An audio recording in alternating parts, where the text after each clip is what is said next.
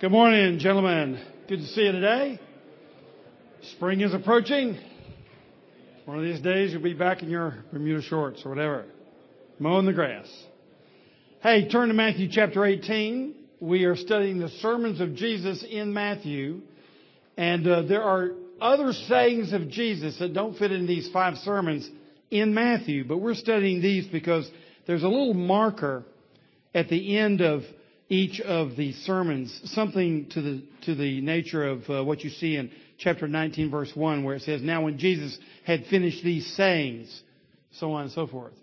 So Matthew gives us that marker all 5 times at the end of these so-called sermons that we have. And we don't know whether Jesus actually addressed this all at one time in just the way Matthew gives it to us, or whether Matthew took sayings of Jesus and collapse them into these 5 sermons for us. But we know this, that Matthew is saying that wherever we go around the world, we're to make disciples of all nations. So all ethnic groups in Memphis are to be discipled, and we're to teach them everything that God has commanded us. And what are those things? Well, we believe Matthew is showing us what those things are in these 5 sermons. The first sermon is probably the most classic one of all, the Sermon on the Mount. We studied all fall. Chapters 5 through 7, where Jesus teaches us the character of a real follower of Jesus. What does that person look like? And it's not what one would expect if one had a Jewish religious training and background. The second sermon we saw was the Sermon on Mission. And that's in Matthew chapter 10. And there we saw that Jesus sends us out with the same ministry that He had. As He says in John's Gospel, "As the Father has sent me, so I send you." And He sends us out, Luke tells us 2 by 2, to carry on the same ministry that He carried on. And we were shown in that sermon that we'll be facing the same kind of opposition He faced, and He showed us how to do that. The third sermon, I think maybe I said ours today is the third, it's actually the fourth. The third sermon was Matthew 13. We just finished last week. And there we had 7 parables on the kingdom. And Jesus was teaching us something about the nature of the kingdom that's going to require patience. It's going to require deep discernment to see what's going on. That's invisible to the eyes of the worldling, but may manifest to us in Christ. And we know what's going on in the kingdom. We can see something that one apart from Christ cannot see. And this kingdom looks very small, He said to them, like a mustard seed, but it's growing into a mighty, mighty tree under which many peoples of the world will find refuge and safety and security and provision and so on. And just as it's hidden like leaven, it's suffusing the entire world. It's going everywhere. That's exactly what's been happening since the days of Jesus Christ. So these 3 sermons are vital for our discipleship. If we're going to walk with Jesus, we need to be clear on what it means in terms of our character and the way we think and the way we speak and the way we operate as Christians. It's crucial for us to see that we too are on mission. If you're in Christ, you are on mission. He says, "Come follow me and I'll make you fishers of men." And speaking of mission, let me just introduce a really good friend of mine, Raju Abraham. Raju, just hold up your hand here. Raju is from... those of you from Second know Raju because he's one of our beloved missionaries. But Raju serves in Uttar Pradesh, India, in Kachwa, which is near Varanasi, if you know India, and has an unbelievable ministry there. If you ever get an invitation from Raju, take it. The only problem is he's up around 3 in the morning, so you won't get to sleep very long, and he'll put you to work too if you go over there. I can tell you from personal experience. So he's up this morning, just not because he's jet lagged, but because he's up. He's probably done half his day's work by about 6 o'clock in the morning. Raju, we welcome you. Hey, Bill, thanks for playing the piano this morning. You're not bad at that, buddy. That's good. Yeah. Let's give Bill a hand, of course. Thanks, Bill. So chapter 10 was on mission. Chapter 13 on the kingdom. You've got to understand the kingdom, because if you don't, you're going to be reacting wrongly to the kingdoms of this world. You're going to be very impatient. You're going to try to take things in your hand and control them. You're going to try to shape everything in this world as though this was the kingdom of Christ. No, God's kingdom is hidden. It's suffused through everything. And it's making its way toward a grand conclusion. Got to understand the kingdom. Now we come to chapter 18 for the fourth major sermon that Matthew prepares for us from the lips of Jesus. This one too is vital. It's essential to the Christian life. It is a sermon on community. And brothers, we live in a very individualistic society. We are children of the Enlightenment, and every man's an island, and the great frontiersman, and all these visions we have of what a real man is, a man who stands on his own. The rest of the world basically doesn't see human beings like that. We define ourselves as individuals, and then by inference, what group we belong to. The rest of the world generally defines us by what group we belong to, and then we might talk about us as an individual. And certainly in the days of Jesus, that is the way that life was perceived. We belong to groups, to clans, to tribes, to families, and then, of course, to nations. And what we're being taught about our discipleship is when we become Christians, we become members of a new nation. We become members of a new family, so that we have to train ourselves how to think in terms of our closest affinities and our closest loyalties. Where are these? They've got to shift. If they've not shifted in your life, you've not yet come to know Christ as He is, because Christ has brothers. And when you come to Christ as your brother and Savior, you also accept His family as your brothers. And it's a very decisive change. Since I became a Christian as an adult when I was 25, I remember very distinctly these changes, because I'll tell you the truth, I didn't like you folks very much before I got converted. I mean, I had a certain level of respect for you. I knew you're probably ethically better than most people, but I didn't want to go on a vacation with you. You know what I mean? You weren't my closest friends. And I distinctly remember the experience of being converted not just to Christ, but being converted to the church. There are about 3 conversions that really take place. Your relationship with God through Christ, that's the most important and central conversion that takes place. Then you're converted to the church, and then you're converted to the world in a certain sense. You're converted to be a missioner and a servant to the world. And that middle conversion, that social conversion, is extremely important. And you'll notice that one of Jesus' 5 sermons, the ones that Matthew picks out to disciple people, is this. And when you get to the end of Matthew, where Jesus says, make disciples of all nations, baptizing them. That is, including them in the church. So part of our discipling the nations is to include them in the family. And they take on all the family privileges, and they also take the family obligations. And part of discipling someone, or being discipled, is to teach someone the obligations as well as the privileges that devolve upon us as followers of Christ. The obligations of the family.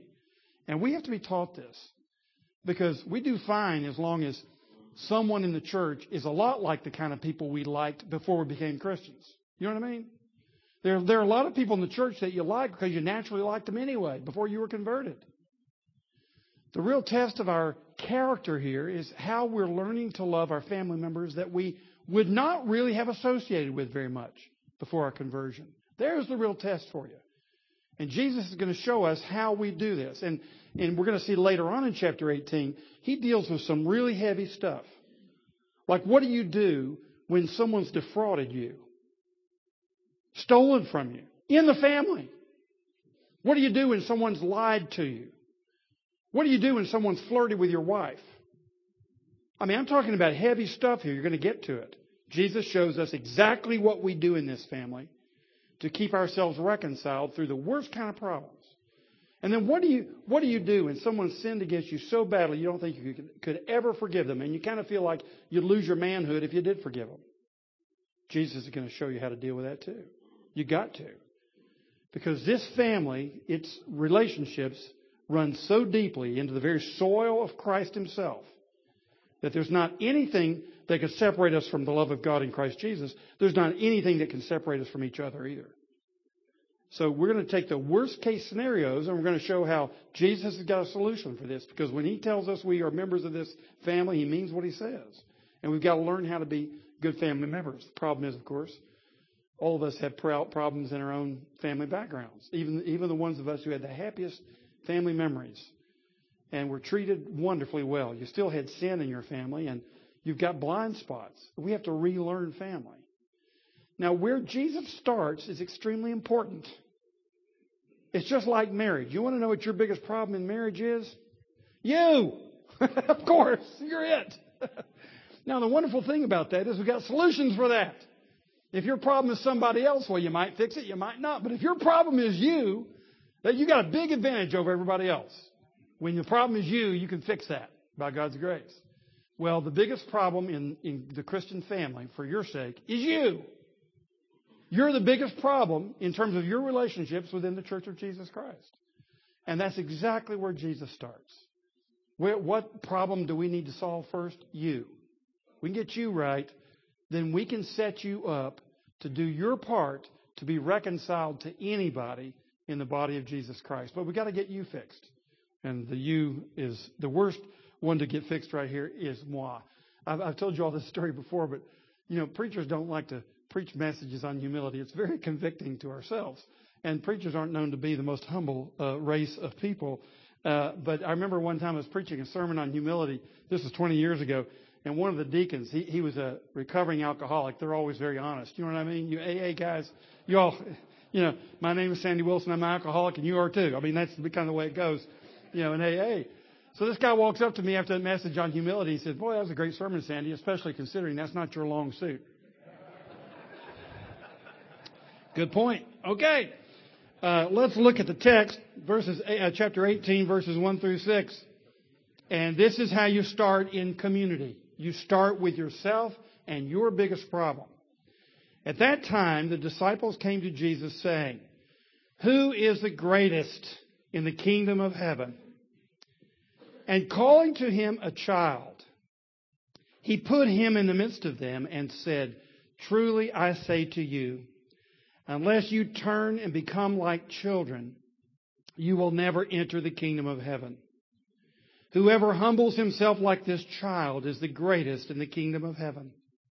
Whoever receives one such child in my name receives me. But whoever causes one of these little ones who believe in me to sin, it would be better for him to have a great millstone fastened around his neck and to be drowned in the depth of the sea." Every once in a while, Jesus ought to just say what he means. You know what I mean? Wow. Okay. That's enough for today right there. I'm telling you. By the time we get through looking at the meaning of these verses, you'll say, that was enough for today, Pastor. Let's look at the first verse. And here we're going to learn that here's what we're being taught. You and I seek human greatness. That's just the way it is. Every man seeks human greatness. Now let's look back for just a moment and think why this might be. I mean, here you've got the disciples coming to Jesus and they're asking him who's the greatest in the kingdom of heaven.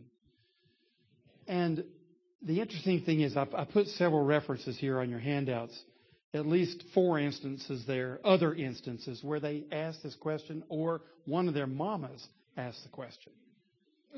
You want to be great and your mama wants you to be great. There's a big conspiracy here for greatness. And the interesting thing is, if you looked up those references I've given you there, you'll find in most cases, the concern about greatness arises right after Jesus has said he's going to go die on the cross for us. Can you imagine that? Here's Jesus pouring out his heart, describing what he's going to do for us, to be absolutely humiliated for us. And our first concern, hey, can I sit on your right hand when you come into your kingdom? It's ridiculous. It's absurd. It's terrible. That no matter what's going on in this world, no matter what kind of human suffering is going on, we got one concern, big me. And in one case, in Luke's version, you've got it right at the end, get this, of the Lord's Supper.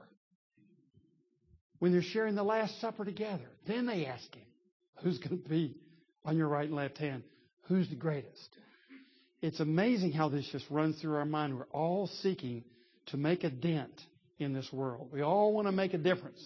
We all want to have a claim of some sort or another.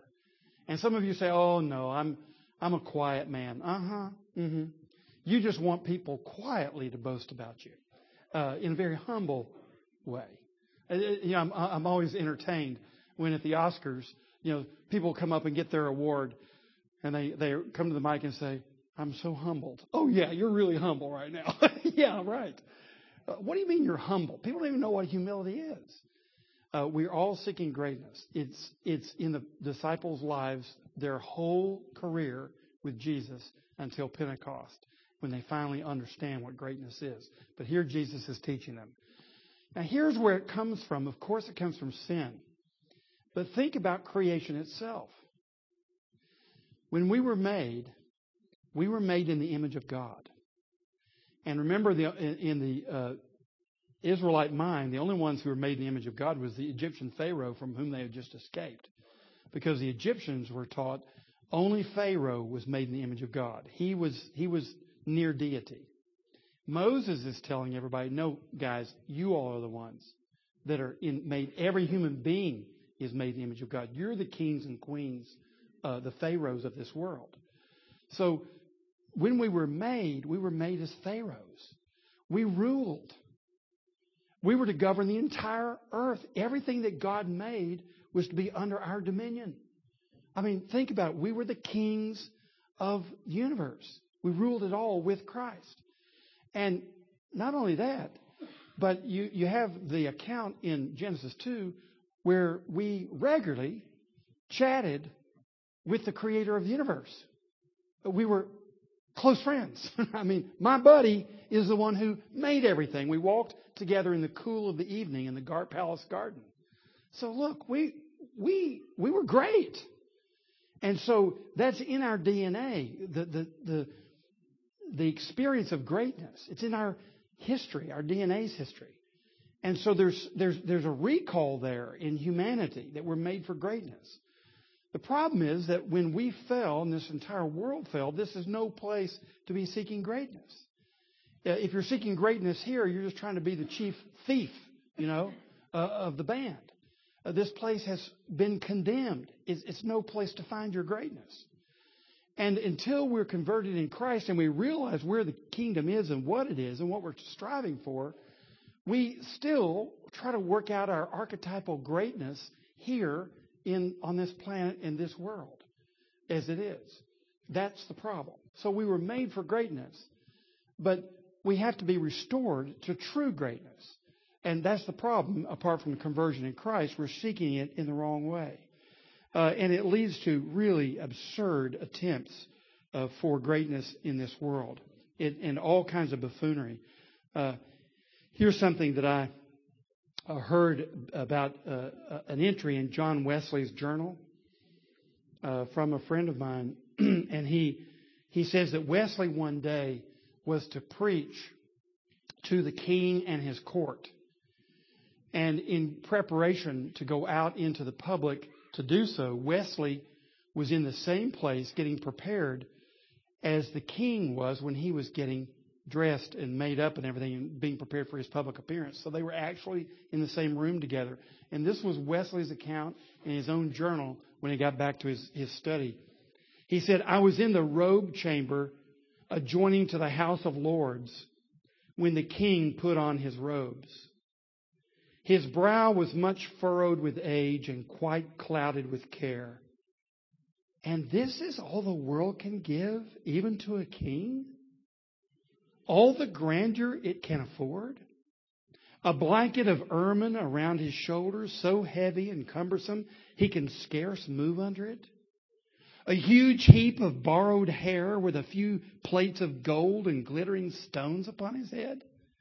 Alas, what a bauble is human greatness. And even this will not endure. Isn't that great? He saw the most powerful man of his day. Total bauble. Just human buffoonery trying to be great. Well, Jesus is teaching us here by quoting what we once said to him, that we all seek human greatness. Jeremiah you remember, said to his assistant, he said, "You seek greatness, seek it not." Now, if we look at verses 2 through 6, the rest of our text for today, we see that Christ teaches something very different than human greatness in this life. He teaches human weakness. Christ teaches human weakness. You know how much I enjoy 2 Corinthians. You've heard me speak of it before. And the reason is that in that great letter, Paul is under attack. And being under attack, he shares his heart. He's under attack, he's suffering, and his deepest core convictions come out. And I've listed a couple of texts here that show how Paul embraces this idea of weakness.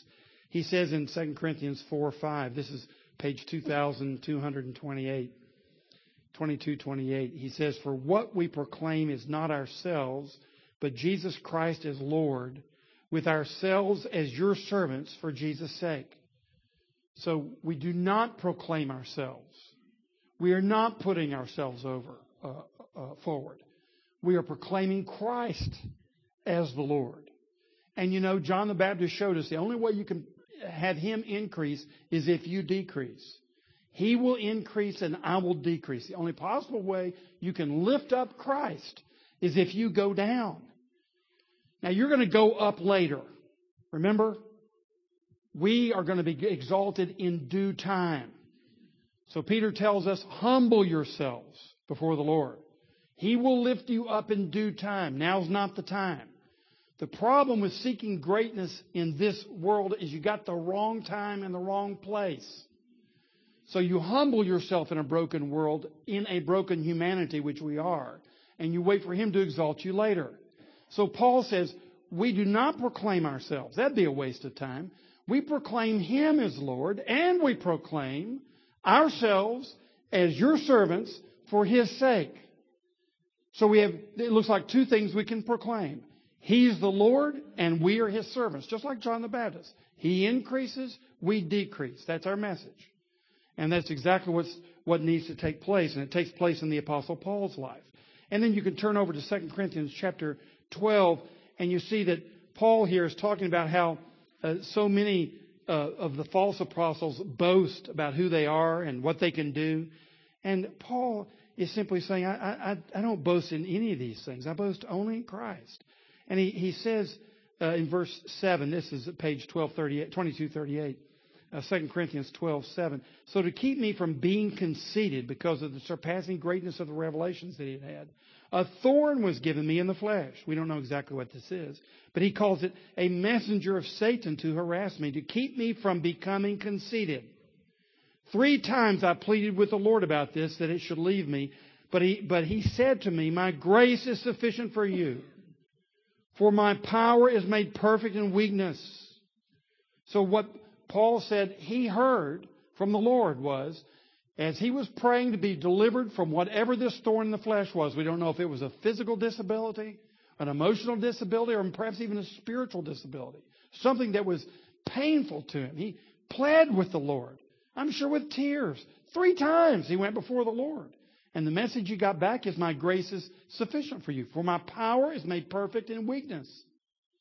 It's not about you, Paul, and it's not about your having a great life or a pain-free life. Here's what's important, that my power is displayed through you. And the Lord is saying to the Apostle Paul, you know what, Paul? I display my power, not through the strength of men and not through their greatness. I display my power through their weakness. And then look what Paul goes on to say.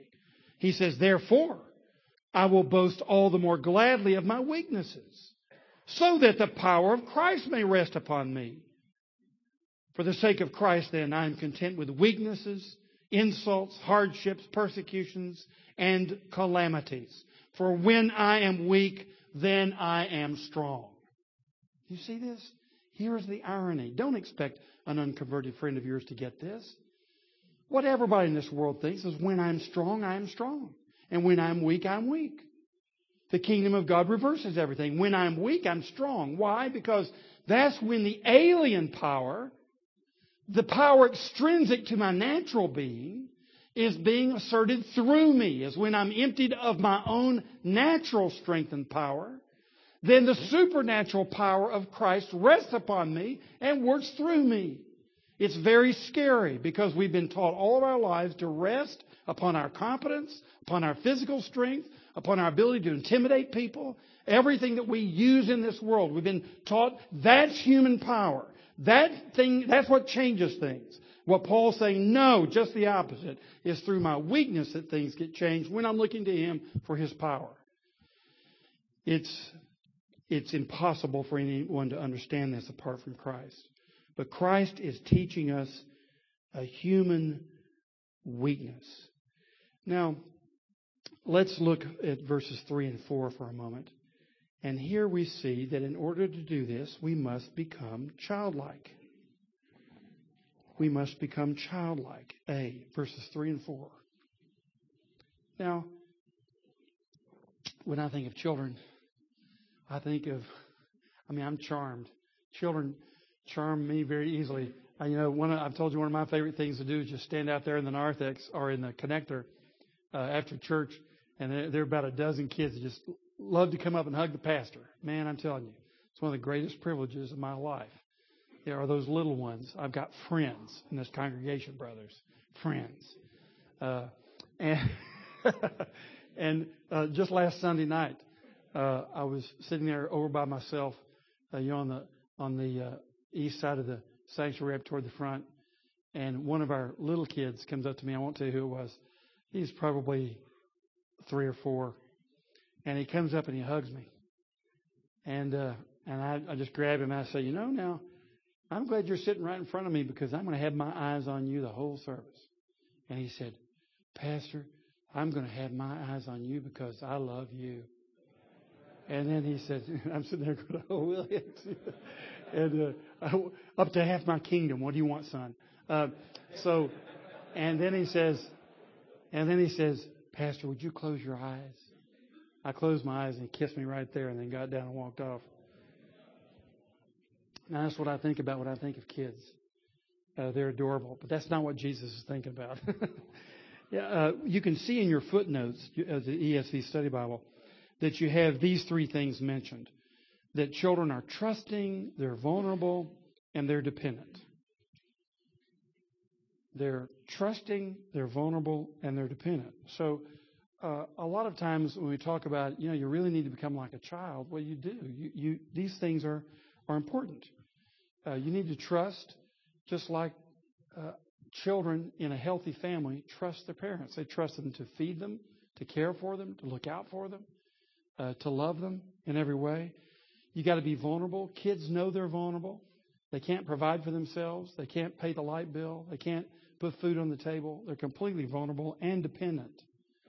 And adults don't operate like this. So I want to say I'm in agreement with your footnotes. But I think, given this context, I really think Jesus is making a little bit different point about children.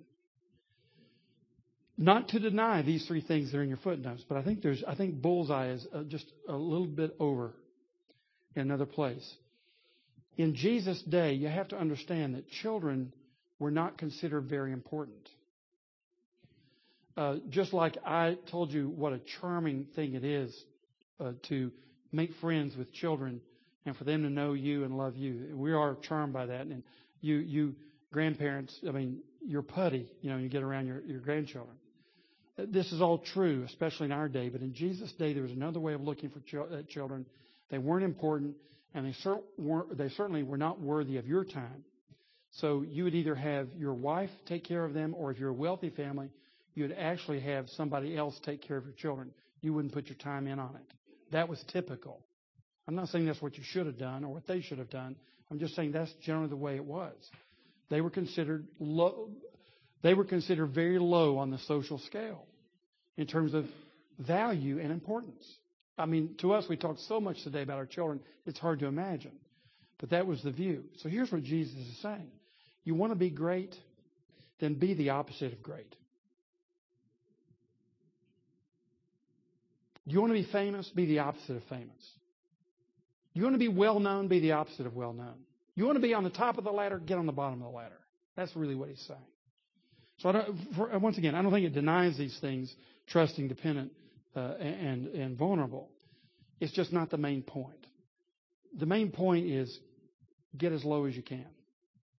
Let me just quote a famous father in the church, Chrysostom, a wonderful preacher who was preaching on one occasion to the imperial Roman court. Okay, so he's got all the senators and all the important nobles in front of him.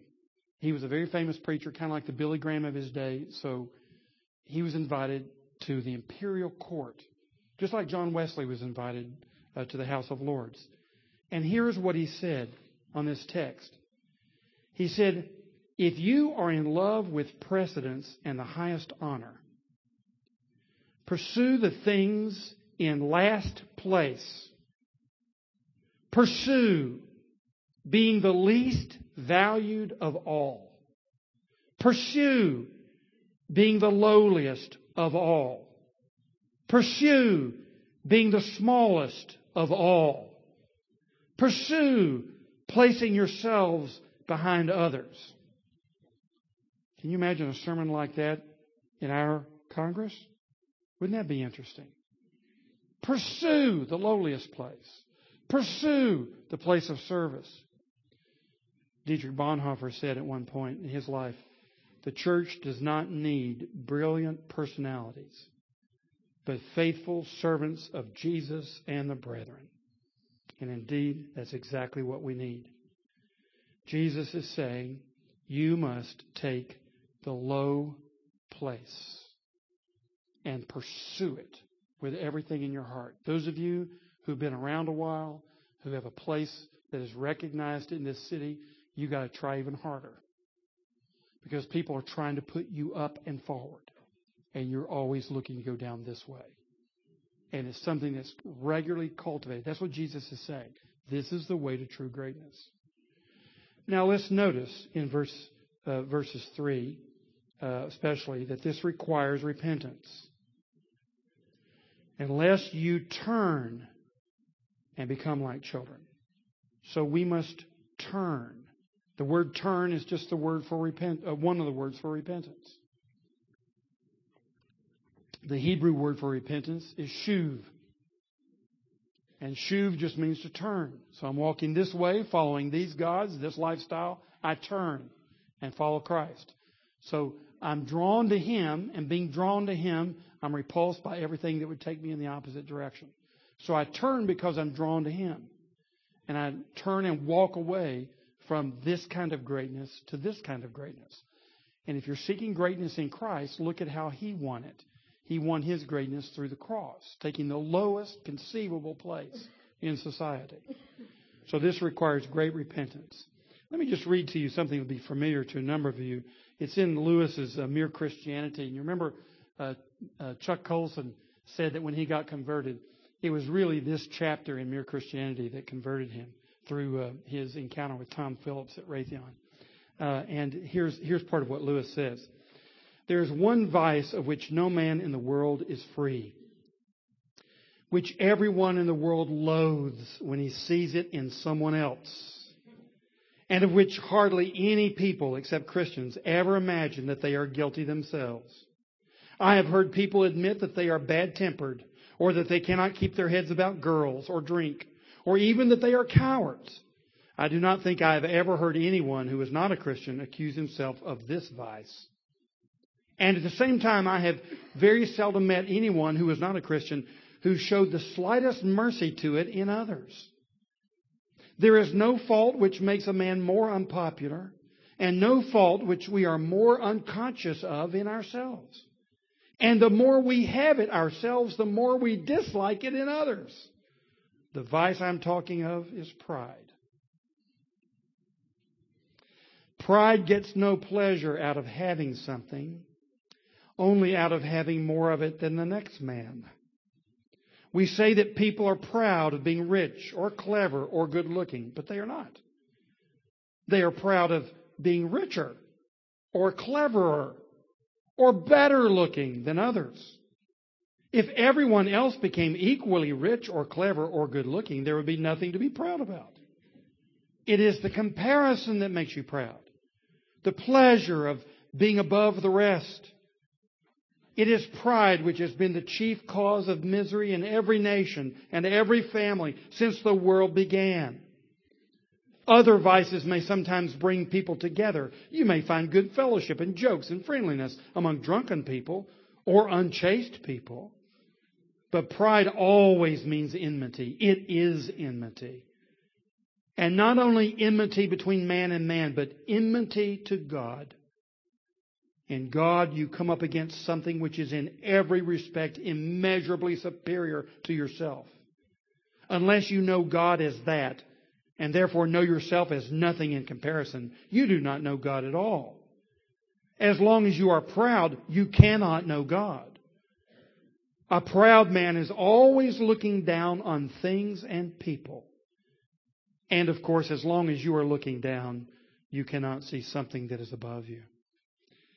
You know how Jeremiah puts it? He says, "Let not the wise man boast in his wisdom.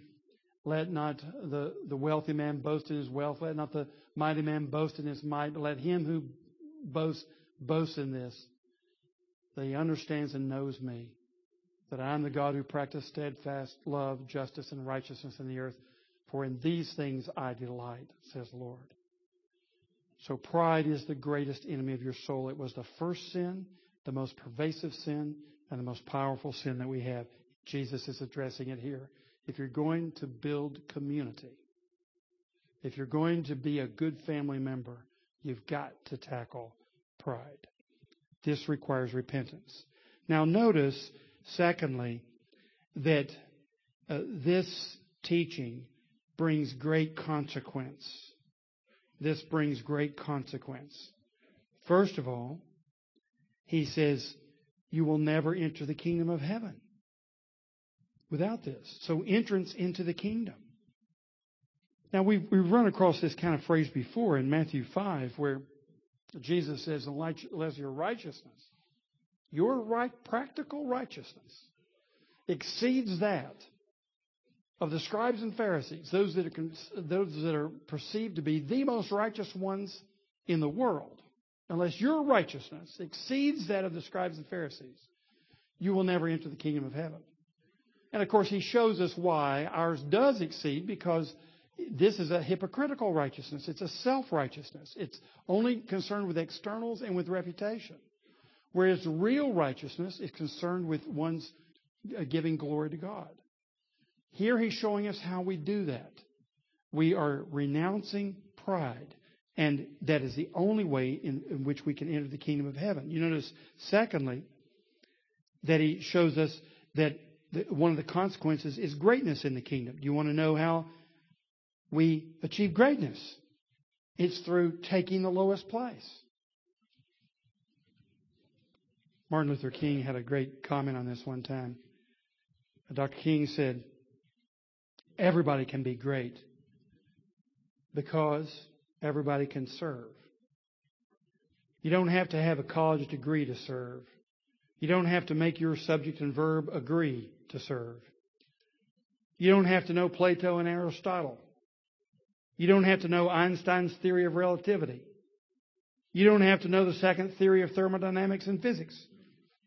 You only need a heart full of grace, a soul generated by love. How true it is. You don't need a college education to be great. You simply need to become like a child. And the humility that goes with a child. This is the reason Jesus said in the Sermon on the Mount that we studied, blessed are the meek, for they shall inherit the earth. Meek, lowly, inheriting the universe. And that's how they're blessed. And they know it. They know their day is coming when He will exalt them in due time. Now, let's look. Here I'd like to just mention 3 reasons for humility that can help us. If we want to say, well, look, Wilson, I'm just as bad as you are. I want to put myself forward, and I want people to think well of me, and I kind of think well of myself. I'll give them a head start. I'll help them out. If they don't have reasons to think well of me, I'll give them plenty. Wilson, I'm kind of like you, so what do? Well, let's just think about 3 things we can contemplate. And these are 3 things to contemplate. First of all, we are creatures. And Paul says in Romans 9:20, does the potter have no rights over the clay? You're clay. You're made out of the dust. Only reason you exist is because the deity breathed life into dirt and made you. You came from dirt, and you're going to return to dirt. How's that? That's a pretty good start, isn't it? A big clod of dirt that God breathed life into. That helps. When you start thinking about yourself as being so intelligent, so charming, so good-looking, so skilled, so successful, so prominent, just remember, you're a big piece of dirt. All right. They got life breathed into it. Secondly, you're a bad piece of dirt. We are sinful creatures. So you were made by Him. He breathed life into you. You had nothing to do with it. Take just your birth. What did you have to do with that, gentlemen? What did you have to do with, even humanly, of getting yourself into this world? Nothing. And God's the one who made you. And now once you're made, what do you do with your madeness? What do you do with your privileges that He has given to you, unworthy though you are? What did you do? You spit in His face. And that's the reason that when Jesus tells about a truly justified man, a man who gets it, it's a man who says, Lord, have mercy upon me, a sinner. That's the way he defines himself. How does the Pharisee do it? How does the religious person do it? Oh, Lord, I go to communion every week. Lord, I tithe. Lord, you know I'm trying to evangelize people. Lord, you know I haven't defrauded my company. You know I paid my taxes last year. We got this long list of things. And that's the way the self-righteous man tries to justify himself. And Jesus tells the parable, no, the justified man is a man who knows he's a creature who rebelled against his Creator. And he has no rights. He has no claim to justification. He knows he has no ticket to heaven. He has nothing to commend himself.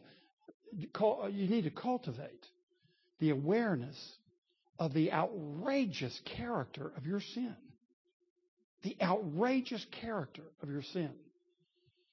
And, when Isaiah had his vision of the Lord, high and lifted up, and the seraphs were singing, Holy, holy, holy is the Lord God Almighty. The whole earth is full of His glory. And the doorposts and the threshold shook in the presence of God. Then Isaiah rose up and said, God, now that you're here, I just want to complain about these other sinners in this community. No, what did Isaiah do when he got God's attention, or when God got his attention? He said, Damned am I! Woe to me! I'm a man of unclean lips, and he was a preacher. I'm a man of unclean lips, and I dwell among a people of unclean lips, and my eyes have seen the King, the Lord of hosts. There was one sinner Isaiah was aware of. It was himself. And if you're aware of God as Creator and sovereign over the world, there's only one sinner who gets your attention every day. The outrageous nature of one man's sins grieve you every day. It's your own. And it trumps everybody else's sin. The biggest problem you've got is yourself. And you're aware of that all the time. And so when someone says something kind to you, you truly appreciate it. That's what family members are supposed to do. They're supposed to encourage us and to remind us of the little feeble things that we do every once in a while. But don't start believing your own press from faithful brothers who are trying to encourage you. Now let's remember something. You're a man of unclean lips, and you dwell among a people of unclean lips. And you, the sinner, have beheld Christ, and you deserve to be turned into toast because of it. So we cultivate this. We're creatures, and we're rebellious creatures. Thirdly, we cultivate this thought. We are redeemed sinful creatures. So not only do we have nothing to do with our creation, God just made us out of the dirt. Secondly, having been made, we completely rebelled against Him and surrendered all of our rights to justice. But then thirdly, we're like brands taken out of the fire. We were in the fire. We deserved to be burned up. And we were rescued. It's very humbling, isn't it, to be rescued, because you know you're completely helpless. If you've ever been rescued, you know how it feels. You know you're completely helpless and then totally indebted to somebody else. And men don't like to be indebted to anybody. And yet when you become a follower of Christ, you realize I am totally indebted to the living God. And my whole salvation is very humbling because it shows how helpless I am and how hopeless I was apart from Christ. This is the reason that when Paul describes our salvation in Romans 3, if you really understand salvation, the only thing you contributed to it was the sin that made it necessary. And you get to the end of Romans 3, in chapter 3, verse 27, and what does Paul say? He says, so what happens to boasting? It's gone. There is no more boasting. You have nothing to boast about. All you contributed to this entire operation was your sin. And God contributed everything that was good and saved you in spite of yourself. It's very humbling. So you contemplate your creation, you contemplate your fall, and you contemplate your redemption.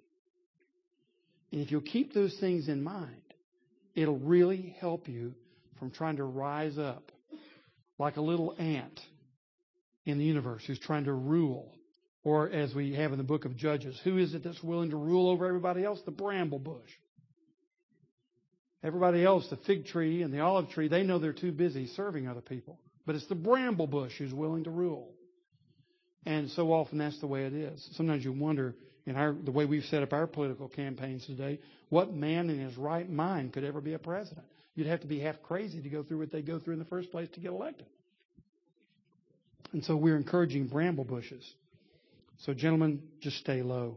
Just stay low. That's the way to greatness. Now, notice in verses 5 and 6, and we're now on B on the outline, not only must we become childlike, but we must receive his other children. So he's saying to us here, look, this is the way humility works. If you really have humility, you'll recognize that you're really just like a child, not like a grown man. You're really the lowest, you're on the lowest seat in the feast, on the lowest rung of the ladder. And if you're really there, let me tell you what will happen. You will welcome everybody else who's the lowest rung on the ladder. You'll welcome everybody else who doesn't even have a seat at the feast. You're low, and so your friends will be those who are down here. If you keep putting yourself up, and we do this not only in the world, we do it in the church. And so we just take our prideful aspirations, some of us, and we just transfer them from the workplace to the church. We want to be recognized. We all want to be an officer. We want everybody to know that we're hot stuff, that we're perfect with our wives. That's funny, isn't it? Yeah, it's funny. We want people to think these things about us. And so we just take all of our ambitions for greatness, transfer it from the world into the church, and we're still stuck with the same dadgum problem. So we have to keep cultivating, getting at the lowest place on the rung. And when you're down there, here's how you'll know it. You'll really welcome everybody on the low part of the rung. Here's what he's saying. He says, whoever receives one such child in my name receives me. You want to know how you're really receiving Christ? You want to receive Christ as Savior? Here's how you'll know. When you receive the least of his little ones, his believers, his disciples, the ones in your family, they become your friends. Now you'll know. Here's another sign, evidence of your conversion, that you are receiving Jesus Christ because you're receiving them, and you're receiving them because you've received Jesus Christ. And when you receive Jesus Christ, you gladly took your place at the lowest rung of the ladder, and you will gladly receive the others that are on the low rung of the ladder. And you'll notice, of course, in John 13, the text that I mentioned here, Jesus shows us this in dramatic fashion before the Last Supper when he washes everybody's feet. And Peter is completely embarrassed because the way he was treating Jesus is, like we would typically think, anybody that's really great, they're going to be here at the top of the ladder and we're all going to wash his feet. And Jesus was showing them, no, it's just the reverse. The kingdom reverses things. And the truly great ones in the kingdom are the ones who wash the feet of the little ones. And Jesus was showing them, Peter was completely embarrassed by it. Jesus rebuked him, then Peter overreacted, as you remember. And then Jesus said to them, as you've seen me do to you, so do to one another. So he says, a servant is not above his master. A student is not above his teacher. So if you see me as teacher, then do as I do. So Jesus regularly was teaching his disciples, this is part of our conversion. This is part of what it means to be a follower of Christ. Now look, first of all, in verse 5, obedience brings great reward. Obedience to this whole idea of community that's built upon humility. Community is built upon humility. You see what he's teaching? We can't get to this part in chapter 18 about confronting each other in sin until we've confronted our own sin. Until we've taken the low place at the feast. Until we've taken the lowest place in the community, you can't confront anybody. If you confront somebody from up here, that's not real Christian community. You have to confront them from down here as a lowly brother with them. This is the reason Paul says in Galatians 6, chapter 6, verse 1, to restore each other gently, lest you be tempted. So this is the reason for gentle restoration, because we're all down here at the bottom of the barrel. So get at the bottom of the barrel, and now you can have some effect. That's what Jesus is teaching. Obedience brings great reward. And you'll see that reward is Him. You get Him. You receive Him. You enjoy Him. You have fellowship with Him. And you'll see in chapter 25 the famous parable about the sheep and the goats. He says, the famous parable about the talents in chapter 25. He says to him, well done, thou good and faithful servant, enter into your master's happiness. There's the reward. And he says later on, the sheep and the goats, inasmuch as you've done this to the least of these little ones of mine, inasmuch as you've done it to the least of these my brethren. So he's talking about the church. If you've loved these little ones of mine who are following me, you've done it unto me. So just as surely as Peter, James, and John could worship Jesus and show their affection for Him by grabbing Him and hugging Him and devoting themselves to Him, you can do the same with the least of the little ones in the church. The children, the handicapped, the weak and marginalized, the unpopular, the ones the world considers ugly or disqualified. There you have it. You can show your affection for Jesus Christ in the way that you love them. Because when you receive them, you are receiving Him. These are His brothers and sisters. And you are receiving Him. The reward is great for this obedience. Secondly, notice disobedience brings great punishment. Whoever causes one of these little ones who believes in me to sin, it would be better for him to have a great millstone fastened around his neck and to be drowned in the depth of the sea. And I'll tell you, I told you about the little kids who come up to me on Sundays. And many times I'll walk from there, the connector, when I've hugged all these children, and I walk up to my office and I say, Lord, and I've prayed this prayer so many times, Lord, please kill me before I would ever lead one of those little ones astray. Please kill me. The last thing I'd want in my life is to lead one of these little ones astray by something I say or something I do, by some act of unfaithfulness. Gentlemen, we have to remember the awesome character of being a great one in the kingdom, that we are the ones who are in the lowest place. Let me close with this. I can hear your notebooks. It's amazing. I always tell people, you can tell when your talk is over whether you keep talking or not. It's when the notebooks are clicking. But let me read one more paragraph to you. This is what Lewis says about the humble person. He says, do not imagine that if you meet a really humble man, he will be what most people call humble nowadays. He will not be a sort of greasy, smarmy person who is always telling you that, of course, he is nobody. Probably all you will think about him is that he seemed a cheerful, intelligent chap who took a real interest in what you said to him.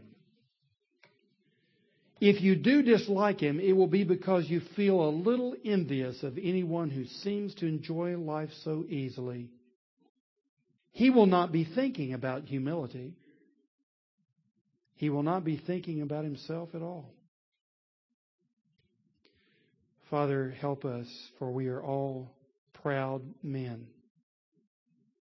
And our desires for greatness have been warped and distorted by our flesh, by this broken world in which we live, and by the evil one who tempts us constantly to seek greatness in this world.